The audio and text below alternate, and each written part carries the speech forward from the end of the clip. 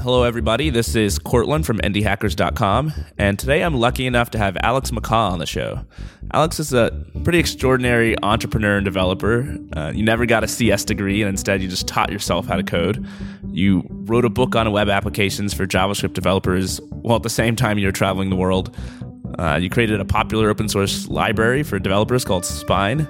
You've worked at Twitter and Stripe. You've just got like a crazy long resume. And today you're the founder and CEO of an excellent company called Clearbit. So I'm super excited to have you on. How's it going? Good. Yeah, thank you so much. Yeah, so to start us off, can you give us an overview of what Clearbit is and how it works? Absolutely. So essentially, we're trying to build the AWS of data. So a whole suite of data APIs that you can plug in to your sales, marketing teams, give you more context on on your customers, essentially.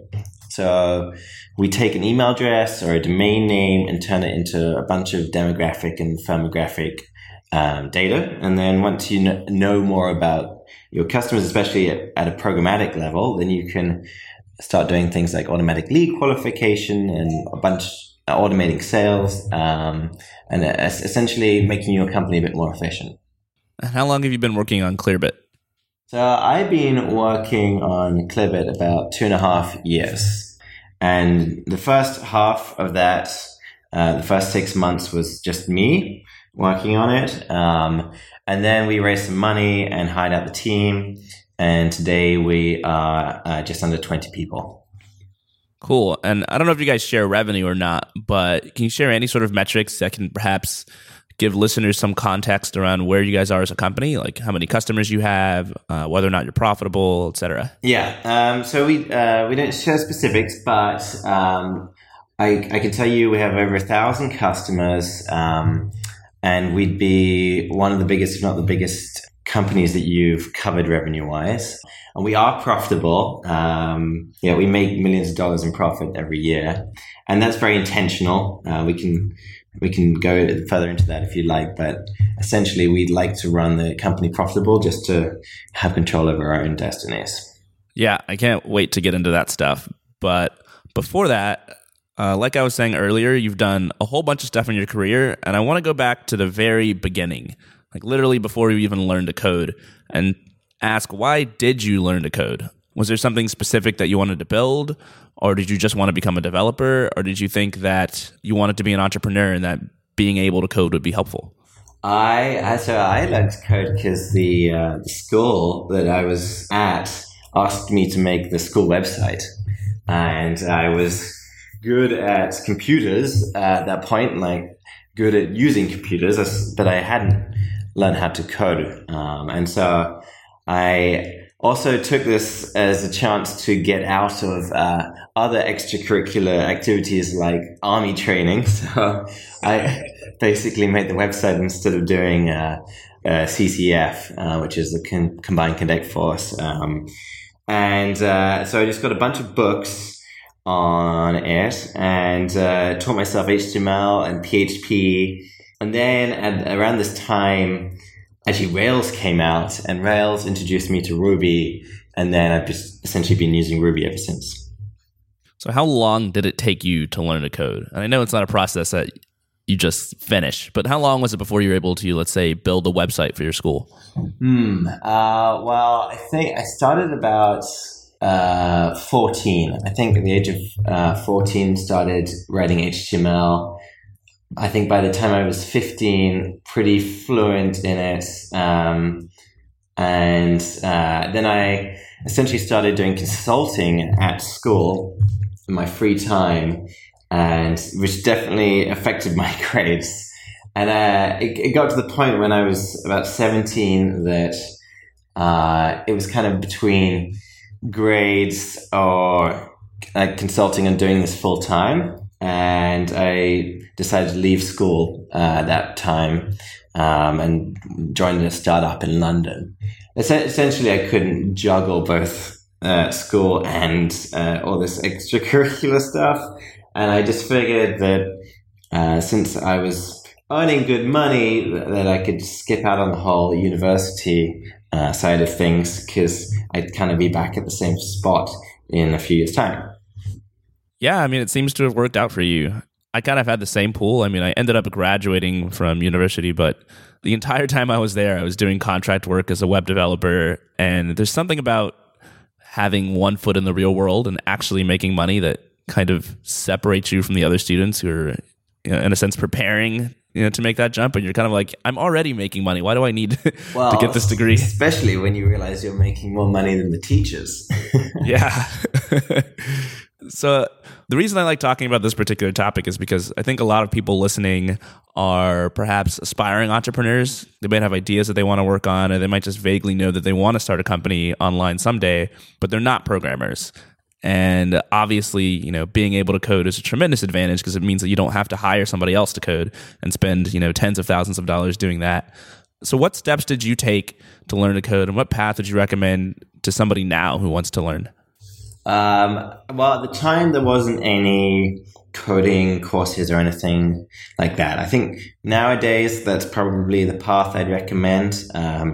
There's a bunch of really good free online resources. At the time, the best thing to do was to buy a book. And so I bought a bunch of big O'Reilly books. And Pragmatic Programmer books. There's one called the Pickaxe, which is pretty famous in the Ruby world. So I just bought that and just read them. And then the other thing was to set projects for yourself. I did a lot of open source back then. I had a little open source library called Juggernaut, which kind of stream updates to the browser. Before WebSockets, and that got a lot of traction. It got picked up, and that actually helped me get my initial contracts and jobs. So that's the other thing I would recommend. Do a bunch of open source work to build up your resume. Yeah, I wanted to say that I've spent some time teaching friends to code. I taught my brother how to code. I taught a good friend of mine from college how to code. And there's always a dichotomy between reading and actually working on projects, where if they spend a lot of time reading, then it would be lost on them. They would acquire all this information and then forget it. Whereas if they spent too much time on projects, then it's like they would always, kind of hack things together using the limited amount of knowledge that they had and not progress. But yeah, you got to use it in a practical fashion. Yeah, for sure. And I know you spent a lot of time working on a ton of projects, and you're like me, you learned when you were super young, in school. So you had presumably a lot of time to just spend on it. Yes. And I was also at a pretty lax school, which really helped. It wasn't a super type A school, so they gave me a lot of leeway to do my own thing. Yeah, that helps a ton. And I think, if you're listening and you want to learn how to code, just based on my experiences and the people that I've taught 2 people and another friend who also kind of taught himself. And it took them about 6 to 9 months before they were able to get a basic job as front-end web developers. And they were all working pretty much full-time. So if you want to learn, it's probably the most important thing you can do is figure out how to clear some time on your calendar and actually dive in full force rather than, kind of dabbling on the weekend. Yeah. And I'm also a strong believer that anyone can learn to code. When I was at Twitter, I was teaching the sales team how to code for a little hack project. Now, I think not everyone is going to be the savant engineer, but I think everyone can get to a point where they can produce something practical. And also, I think everyone can get to the point where they can create their own lifestyle business. I totally agree. I mean, at the very least, you can get to the point where you understand the basics of code. And then maybe if you hire someone out to build an app for you, you can look over what they're writing and you kind of get what's going on rather than it all being magic to you. And it doesn't take as long as you might think to get to that very beginning point. And on a related note, there's also kind of a learning curve to entrepreneurship where there's, this dichotomy between reading about it and actually just diving in and starting your own companies and then learning through experience. How did you learn how to be an entrepreneur and the fundamentals of business? Well, by failing a lot. I've had 3 or 4 different lifestyle companies, and half of them failed, and half of them did fairly well. And so I think it's more trial and error. To be honest, I think it's even more on the practical side of things than actually coding. I haven't really read many books about it that have been particularly useful. There's books on management, there's books on specific things, but overall, how to be an entrepreneur, the best way of doing it is to do it. And absolutely the best, do not get a business degree. It is not required at all. No. No, the best way of learning how to create a business is just to start one, and you probably fail a few times, but it'll be worth it, and it'll certainly be cheaper than a degree.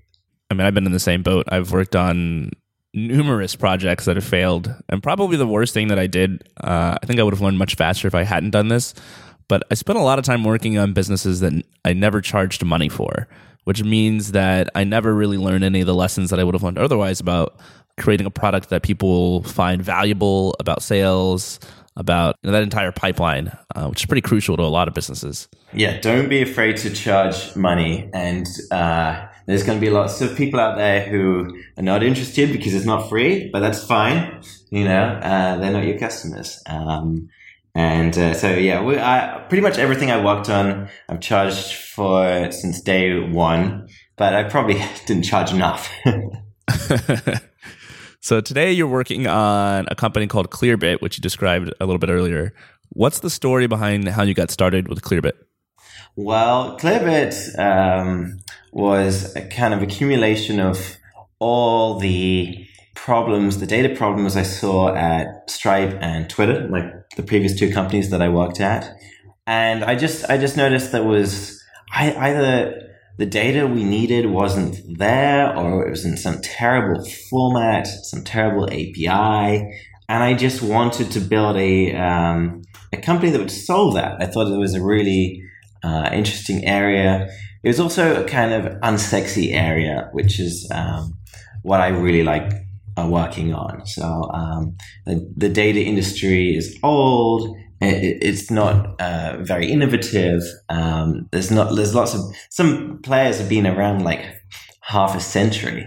And so I just wanted to get into it. I also wanted to build a company that was developer focused, or at least had a really awesome options for developers. Because I worked at Stripe and I saw the impact and the power that you can have when you focus on building a product that is for developers. In the past, I've also used kind of a checklist to evaluate what I want to work on. And it's grown since I started Indie Hackers and learned more about business. But it sounds like you had unsexy problem, developer focused.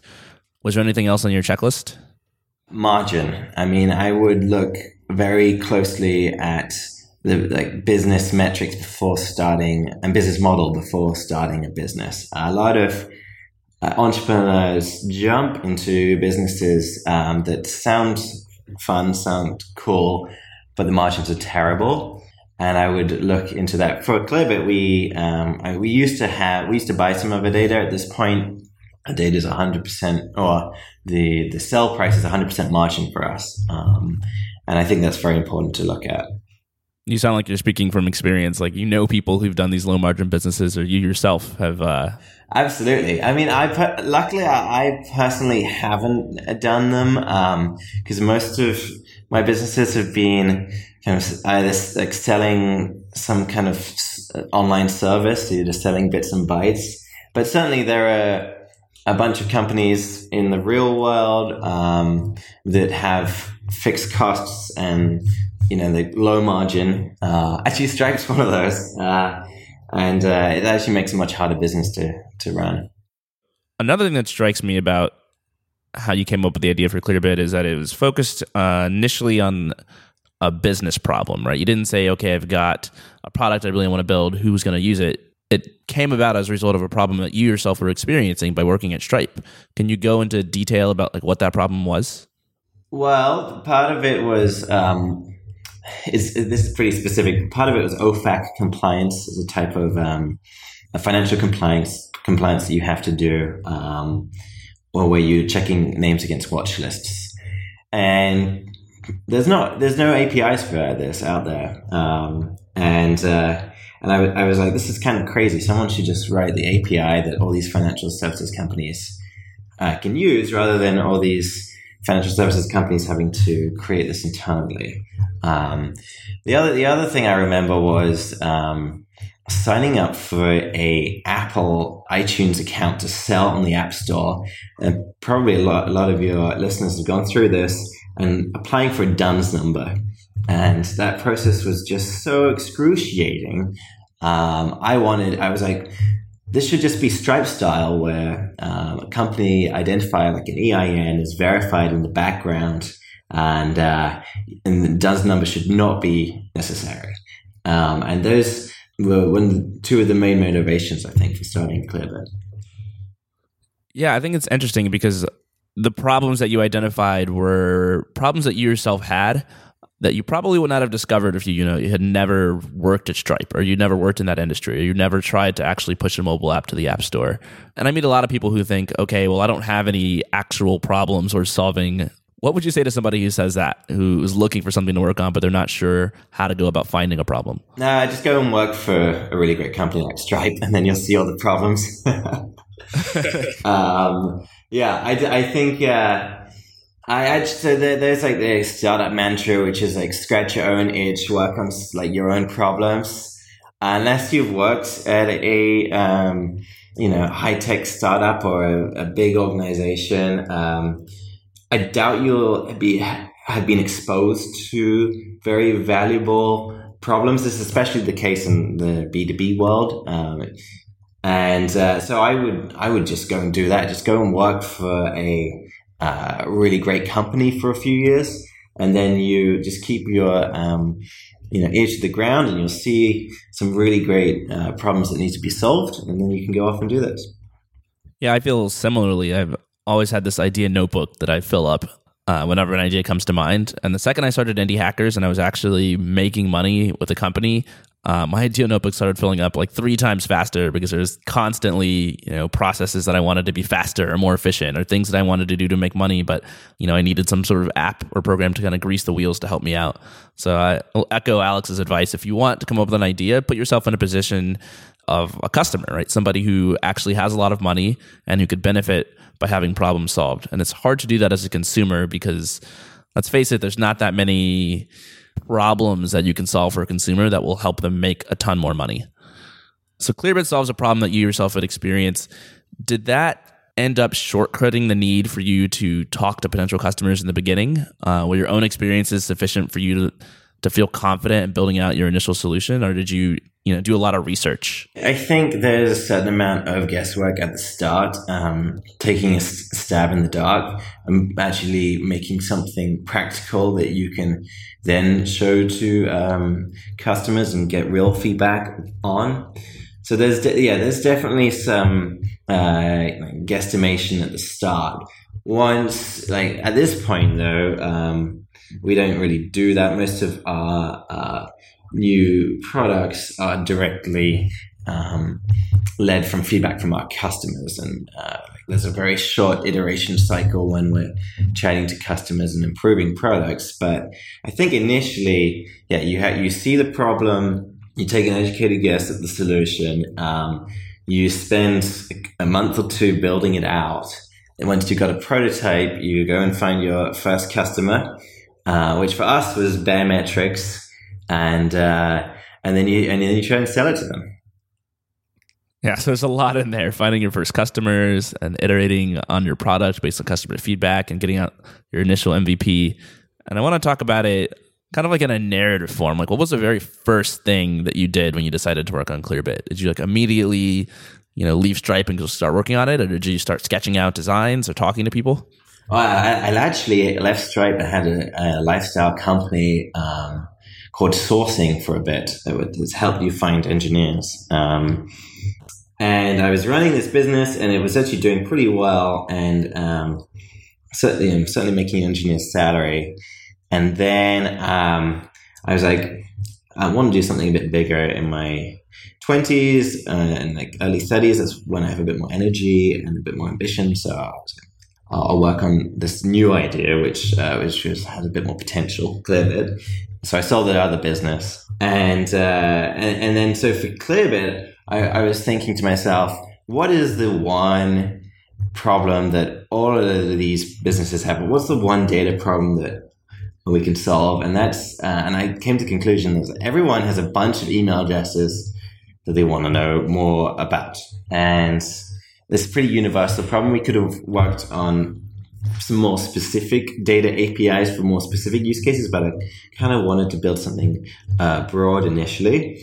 So we started out with the email to demographic data API. So I built out that API. I was actually looking at our early metrics in preparation for this podcast, and so it took me about 3 months to build out the first version of that, and which is a little long, but then I started trying to sell it, chatting to a bunch of entrepreneur friends that I already had, and I knew had this problem, and I think in about December or it's like September of 2014, sold the first version of the Clearbit to Baremetrics, and then within 3 months I was at $3,000 MRR. Nice. So how much of the idea itself, when you were first coming up with it, included your initial sales and distribution strategy? Were you thinking, hey, I know all these entrepreneurs running businesses, and therefore I'm going to create a product because I know that I can talk to my friends and, sell it to them? Or was the idea kind of divorced from how you're going to find your first customers? Well, for us, the nice thing about being in the data industry is we kind of eat our own dog food. We know a lot of our potential customers because we are a data company. That's kind of what we do. And that was definitely part of the thinking. However, that advice is not kind of very applicable to many other businesses. So I think I honestly didn't put that much thought into distribution. I was a little naive at the time. At this point, I probably would put more thought into it. Just try distributing to your existing network. And I had an existing network on Twitter. I had about 15,000 followers at the time. That was pretty useful getting started initially. And I've been building that up for a while with the knowledge that it would come in useful one day when I was starting my own business. Cool. So also at the beginning, you mentioned you were basically working alone for 6 months. How alone were you? Did you have friends that you were showing your product to and getting feedback on, or did you have any mentors, or was it you locked in your apartment for just 6 months straight talking to nobody? It was more the latter. I went outside, but it was definitely a lot of hard work, upfront hard work. Not much iteration with customers. I don't know if I'd recommend that. If it's possible to get more customer feedback earlier on, the earlier the better. But for us, the product was, or for me, the product was pretty complex.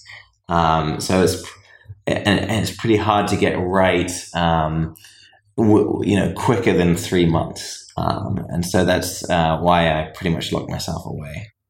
It's funny because you've done so many things that now you give the opposite advice for, which I think just goes to show how much of entrepreneurship is learning on the job, really. So when did you started talking to customers in order to make your first sales? Did you learn a lot in those first conversations that ended up, resulting in you going back and revising your product, or did the people just start buying immediately? People started buying immediately. They kind of validated my thesis that everyone needed this data. And the feedback I got was just make the data better and make the coverage better. So better quality, better coverage, and they keep on buying. And so that was very useful feedback to hear. So that's what I focused on, just those two things. Did you notice a particular type of business that was more amenable to using Clearbit early on? Because I know the advice I give a lot of people is to pick a niche, right? Have a specific idea for what your customer looks like rather than making a product and not knowing who's going to buy it. And then, it's easier to find them online. It's easier to tailor your marketing copy to appeal to them, or tailor your features to appeal to them. Were there certain types of companies that were using Clearbit early on, or was it just everyone? Oh, it's definitely tech companies. There's lots of downsides to being in San Francisco, the rent being one of those. But one of the upsides is a lot of customers. And a lot of people you can just meet for coffee and persuade to take a chance on you. Just focus on tech companies. Like, I was actually looking at our paying customers today, and we're doing a breakdown of what kind of businesses they are in, what kind of technologies they themselves use, like how many employees they have. And it's kind of interesting. They're almost all tech companies. They almost all use Google Apps. So that's actually a really good indicator, like lead scoring indicator for us that a company is actually willing to experiment and try new stuff. Nice. It's funny because it's easy to look at Silicon Valley as this kind of just huge circle of companies just selling each other products and services and buying from each other that are not adopted by companies outside of Silicon Valley to a degree, but well, that's true. I mean, that's true. It is part of the magic. It's like you start off in Silicon Valley, you prove it out, and you prove it out with the best, most high tech customers who are also pretty patient. And once you've done that, then you break out. If you survive Silicon Valley, then you break out to the rest of the world. So how do you achieve growth within Silicon Valley and then go on to break out? Like, how have you grown Clearbit? And what kind of lessons have you learned about sales and marketing distribution from the early days? Well, in Silicon Valley itself, I think you can just focus on building an amazing product. You can get away with that for a long time. Certainly, if all you want to do is build a lifestyle company, you can probably get away with that for a long time, if not forever, if you live in SF or if you come to SF a lot. Just because word of mouth will get you your customers. Certainly that got us our first 400 customers was word of mouth. And then obviously that only scales so far when you have to bring in more conventional sales and marketing techniques. But initially, just focus on building something really, really, really awesome that people recommend. What is your primary distribution channel nowadays, now that word of mouth has kind of run its course, or so it seems? It certainly hasn't run its course, but it certainly has less of a impact further on. And the other thing is it's very hard to measure. Like, there's some crazy algorithm somehow that if you had access to all knowledge, then you could calculate out how word of mouth is going to increase your business. But you don't have that, and it's kind of disconcerting not having control over that. So that's why a lot of businesses will delve into more conventional sales and marketing techniques, and they want to scale the growth a little faster. At this point, we have a number of different avenues. We have self-service that still accounts for a lot.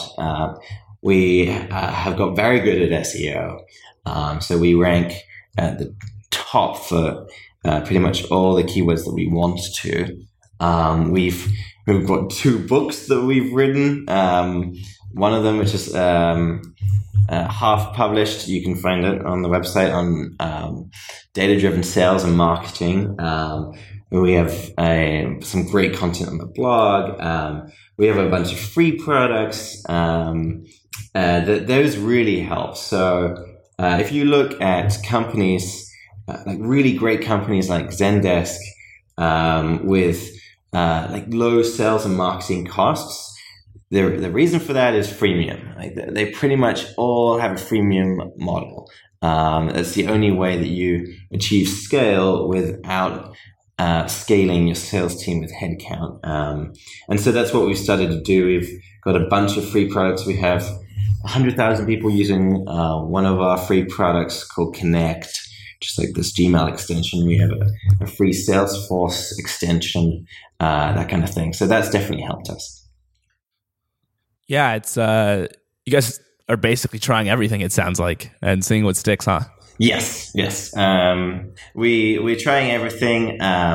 We would rather not lean on conventional sales and having a massive sales team, if possible, because, like I say, cost of sale. If your cost of sale is like 80%, then which is the cost of sale for a lot of tech companies, then that kind of sucks because you're gonna have to raise a bunch of money and to scale your sales team. But for us, we're just trying to try all the techniques that keep the cost of sale really low initially, and then we'll go back to if that doesn't work, we'll go back to a more conventional model.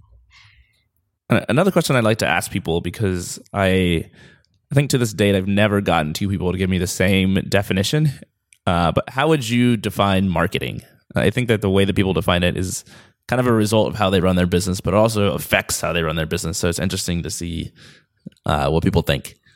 Well, what we are trying to achieve with marketing is essentially becoming a thought leader in the business. So when someone, marketing is less about harassing people to buying our product. It's more about impressing them, and they're like, "Oh, Clearbit clearly has their shit together."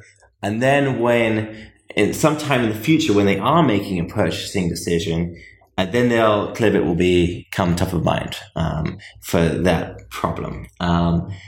So that's what we're trying to achieve with marketing. So we do a lot of thought leadership stuff. We, like I said, we have the 2 books, a bunch of content, and that's been working out pretty well for us. How did you make the transition from the early days, or just Alex, to the team now and your strategies of becoming a thought leader? Because I know as a solo founder, you're pretty much doing just sales. You're emailing people, calling people, talking to them one-on-one, and trying to convince them to buy. When did you bring on your first salesperson? When did you first start changing from that model?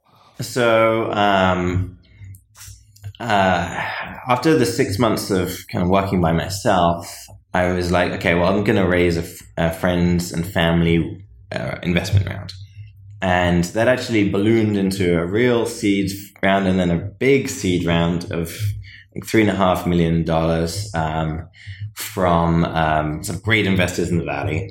And then we've just ridden that ever since. So as soon as raised that money, hired a few people. So we hired an engineer, and then someone in sales, and another one in sales, and they were all jack of all trades. So there's probably the best type of hire you want to go for early on. I was extremely lucky to meet some of the people I did and convince them to join Clearbit. But you don't want a classic salesperson who's just going to be like hitting the phone and just spamming a lot of people or whatever. You want someone a bit more intelligent than that, who's going to be wearing a lot of different hats, going to be doing a bit of project management, selling, marketing, whatever it takes to get the job done. Yeah, it's almost like your earliest employees are like miniature co-founders in a way. Well, absolutely, yeah. They were totally miniature co-founders, and a lot of them had run businesses before. So that was another type of person that I was looking for when I was hiring. So how did you evaluate? Because I know a lot of people listening are also in a situation where they're trying to find an actual co-founder. But if you haven't met someone, it's really difficult. If you haven't worked next to them, it's really difficult to evaluate, okay, is this person going to do a good job? Can they really wear all of these hats? Can I work with them? How did you evaluate the people that you were meeting? Well, for my co-founders, I just had a trial period. I didn't know them before I started Clearbit, and the startup advice is only team up with someone that that you've shared a dorm room with at university or something. For me, it wasn't like that at all. I found some people that were really good, that I trusted, and that I worked with them for I think 2 or 3 weeks in the evenings. and then we took the leap together. And we have a very professional relationship, and for me, that's what's worked much better when it comes to co-founder dynamics. Yeah, that's a really cool way to do it. It reminds me of my buddy Chris Chen, whose whole philosophy is that you should be a solo founder like you were, and then you kind of have control, and then you can bring people in to work with you kind of in the same way.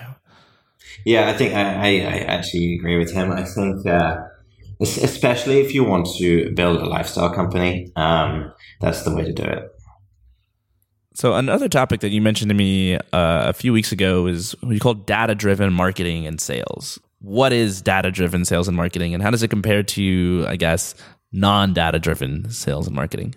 So, yeah, absolutely. So this is kind of one of the concepts that Clearbit is founded on. And I'll tackle sales first. So data-driven sales is not about completely automating away your sales team. It's about making them way more efficient. And so making sure that any time they spend is with like pre-qualified, warmed-up leads. And so a lot of that is is like small things. Like, so you've got a bunch of inbounds coming into your website, signing up. First, find out more about them. Like, what is their role? What is their seniority? Like, what is the size of their company? That kind of stuff. I mean, maybe initially you're chatting to everyone, but you won't be able to scale that. And some people you shouldn't be chatting to because you're just wasting your sales team time. So starting to do qualification programmatically, and then starting to do like drip campaigns programmatically, where you'll send customized drip campaigns that change depending on the role of the person. So for Clearbit, we have lots of different personas, from sales, from marketing, from engineering, signing up, and we can't give them all the same drip emails. And we actually customize these emails and increase conversion by dramatically by actually customizing the experience for each person. So for data-driven sales, it's mostly about giving you more context on each interaction, making every interaction more efficient, more intelligent, and scaling your sales team programmatically. So what kind of changes do you make to these emails that increase conversion rates? Give me some examples. Yeah, so for the sales team, we'll just talk about our Salesforce integration. For sales reps signing up, we'll just talk about our Salesforce integration. We won't go into any technical detail at all. For marketers signing up, it's the same. It's more about marketing. For engineers, we'll actually include a snippet of code into the email. I don't understand why every company is not doing this. You know, it raises conversion rates dramatically. We've seen it time and time again. Segment did this. Segment.com did this and customized their drip campaigns, and it increased conversions like crazy amounts. So I think that's like sales 101, but it's crazy how many people don't do this to me. Yeah, it's funny because it's like a lot of the people that I talk to on Indie Hackers, when they start their business, there's kind of this constant story that I hear at the beginning where it was like, yeah, it was just me as a solo founder, and I was reaching out to people doing sales, and I would research, the person I was talking to and send them like an email based on, all the stuff I found about them online. So it's like you're manually doing this extremely customized thing where you know exactly who you're talking to and what's going to appeal to them. And then you get into the automated stuff where you grow and you start getting more customers. You send the same email to everybody effectively, and you just lose that whole thing. So it is interesting that. And then we started to do some really advanced stuff at this point. So, for example, we have our free product. It has credits, which people can run out of every month.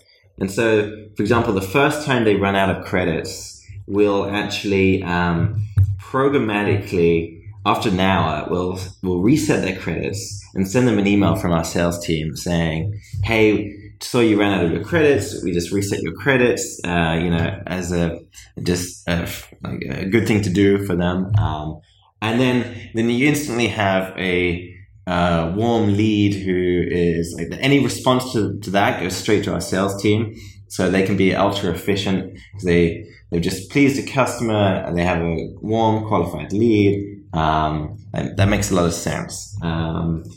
We do other things. For example, we take our traffic now and we de-anonymize it. We have actually an API for this. It goes from IP address to company information. And so we take our website traffic, we de-anonymize it, we de-dupe it against any leads we have in our CRM, so any customers we're already talking to. And then we will actually generate emails for these companies and send them an automated outbound email. So it goes from like a link going in Slack and some company's Slack, and then a bunch of their employees hitting our website. And then this whole process happens and we send a targeted outbounds to our persona in that company. And so it's kind of like a warmed up cold email, if you see what I mean. And how do you know who to email that company? Because so it is a shot in the dark. For smaller companies, it's a little easier. It might even have been the particular person that was on the website. For bigger companies, we just don't do it. So if it's like over 1,000 employees, we just don't do this. But we pretty much just target 200 to 500 person companies with this approach. And we usually reach out to the head of sales or anyone in sales ops or marketing. And so we've been experimenting with this. It's been working really well for us. Segment have been experimenting with this. It generates $10,000 in new revenue for Segment every day. Wow! Like this is an amazing loop. In fact, if your readers or listeners are interested in this, we actually put a whole chapter about this in our book that we're writing. Yeah, it's super interesting to me that more people don't do this. I just talked to Brendan Dunn, who runs doubleyourfreelancing.com, and he's got a lot of personalization going on there. So he basically teaches people how to be, freelancers, find their first clients, or charge more from their current clients. And it doesn't matter if you're a developer or a designer. If you're, on your own or you're part of an agency, if you go to his site, he'll start asking you questions and filter you down and just get you directly to where you need to go. And it just seems so powerful compared to, assuming that everybody is the same person. Absolutely. I think this is one of the key parts of where sales is going, is a customized experience to each customer. So for example, when you go to clearbit.com, we'll change the website dependent on the company that you are using in like the IP that you're on, essentially. So we'll change the quotes, we'll change the logos. We can customize the homepage to quite a degree, and we can even change it dependent on the technology that your company uses. And then once you sign up, then we have even more information. We know your role and seniority. You've given us your email address. And then, like I mentioned before, we can do the targeted drip campaigns, but we can even start changing the interface. And one of the most effective things we did was actually, to your point, when people sign up now, they actually complete a little questionnaire.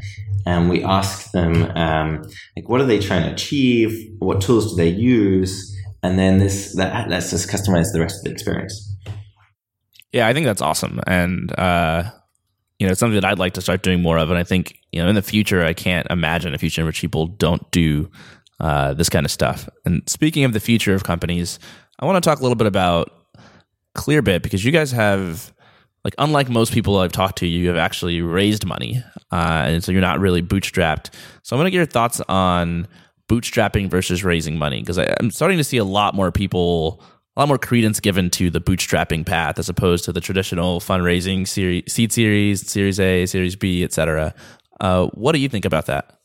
Well, I tend not to be religious about it. I don't think there's a particular right answer. It just really depends on the type of business you want to build. And I would definitely would not discount lifestyle businesses. I think lifestyle businesses are great. Like I've had ones in the past, and they've been fantastic. And there's some sexiness in the valley to raising money. Don't fall into that trap. You should raise money for the right reasons. There's nothing wrong with raising money for the right reasons, though. And so we raised $3.5 million at the start, mainly because I knew that I wanted to create a bigger company. It definitely wasn't going to be a lifestyle company.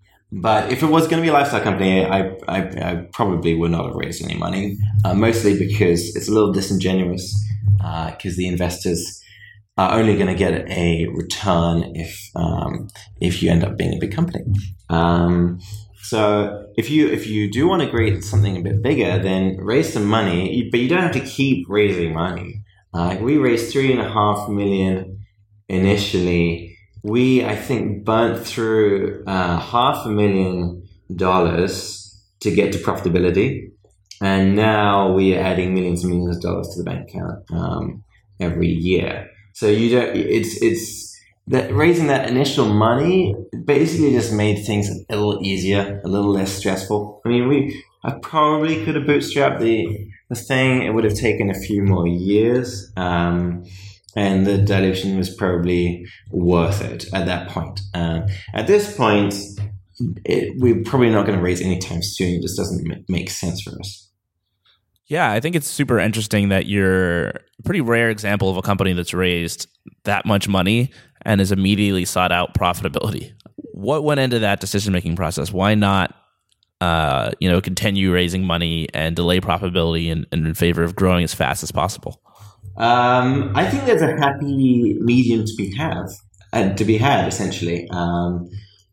I really, really enjoy working on this business. And for me, like raising another 10 mil, 20 mil, and building out a massive team, and doing things a little quicker has less appeal to me, because I would rather take my time about it and be a little bit more thoughtful about it. And I also am not convinced that our revenues are tied to the amount of people that we hire out.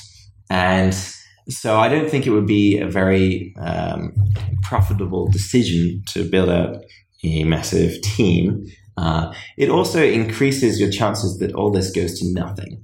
And your investors don't really care that much if you fail. It's part of their model. They actually want to see you, independent of how good an investor they are, they actually want to see you fail quicker, so they don't invest any time, energy, more money into your business, or see you succeed in a crazy fashion. And I would just ignore, try and ignore or see their motivations for what they are, and which is fine. But essentially, investors are just salespeople. They're selling money. But this money is a commodity, all money is green. And if you can actually use your customers to do a Series A, for example, then that's a much, I think, better, more fiscally responsible way of building out a business. Yeah, it's funny that you mention investor motivations, because I think a problem that a lot of people run into online is they start reading advice, they start reading books, and they don't pay enough attention to who the person is that wrote it and what that person, like what world that person inhabits and what their goals and incentives are. So if you're, for example, trying to bootstrap a lifestyle business, you probably don't want to take advice from, a traditional venture capitalist who's going to give you advice for how you can grow your business as fast as possible, or, blow out and fail as fast as possible, and vice versa. Absolutely. Yeah, I think that's a very important point, is when you get a lot of advice from different people. It'll be a way more useful advice if you understand people's biases and motivations for that particular advice. Yeah, totally. Because sometimes it seems like someone's giving bad advice, and it's actually good advice just for a slightly different goal than what you're trying to do. And there's other advice that sounds good, but it's just bad for you. Right. And people have their own biases, for better or for worse. I had friends who advised me that I should raise as much money as possible and if you look at their history, their businesses failed because they didn't raise enough money. So people have biases, and that's totally fine. You just have to take that into account in your decision-making matrix. Yeah, it's funny because earlier on when you were talking about the ideas that kind of the criteria that you use to decide to work on Clearbit, I was thinking about my own list, and it's like almost entirely based around my own failures in the past. I'm like, I'll never make another product or service that I don't sell from day one. I'll never do something that's B2C. I'll always sell to businesses. I'll never, create a product with low retention rates because that's been like a challenge to me in the past. And Clearbit seems to like naturally skirt around a lot of those issues already, right? Like people probably don't churn that high off of Clearbit because you kind of integrate it into your code and then it's there. Like, why get rid of it? That's right. So once people are integrated, it's very low churn, especially if someone has CRM integration, like Salesforce integration. Churn is completely negligible. We do see churn of people just wanting like one-off purchases of data. And that's one of the downsides of the data industry, is that people keep the value when they churn. So it's not great for building a SaaS business. But we got around that by just building out a batch product where people who want one-off usage of the product can upload a list and enrich that list and pay for it as a one-off. And they'll pay more for it. They actually pay 5 times as much. But people are happy to do that to have less for the convenience. They don't want to worry about a subscription. And then for your customers that do have ongoing data needs and that will want some kind of integration, then you also have options for that, and that's where your recurring revenue comes in. That makes perfect sense. And so we're kind of running short on time here, but I want to close out by talking about the psychology behind being a founder, behind being an entrepreneur and a builder, because you've done like an incredible amount of stuff. And I think it's difficult for a lot of people to find the motivation, or even just the time to work on that much stuff. What is it that drives you, and what kind of, productivity hacks do you have to help yourself stay motivated and be productive? Yeah. Mostly I just wanted to be my own boss, that was my main motivation was freedom. And I don't think a lot of people realize how easy or maybe not easy, but how possible it is to create their own business. It's an option, and people don't realize that it's an option.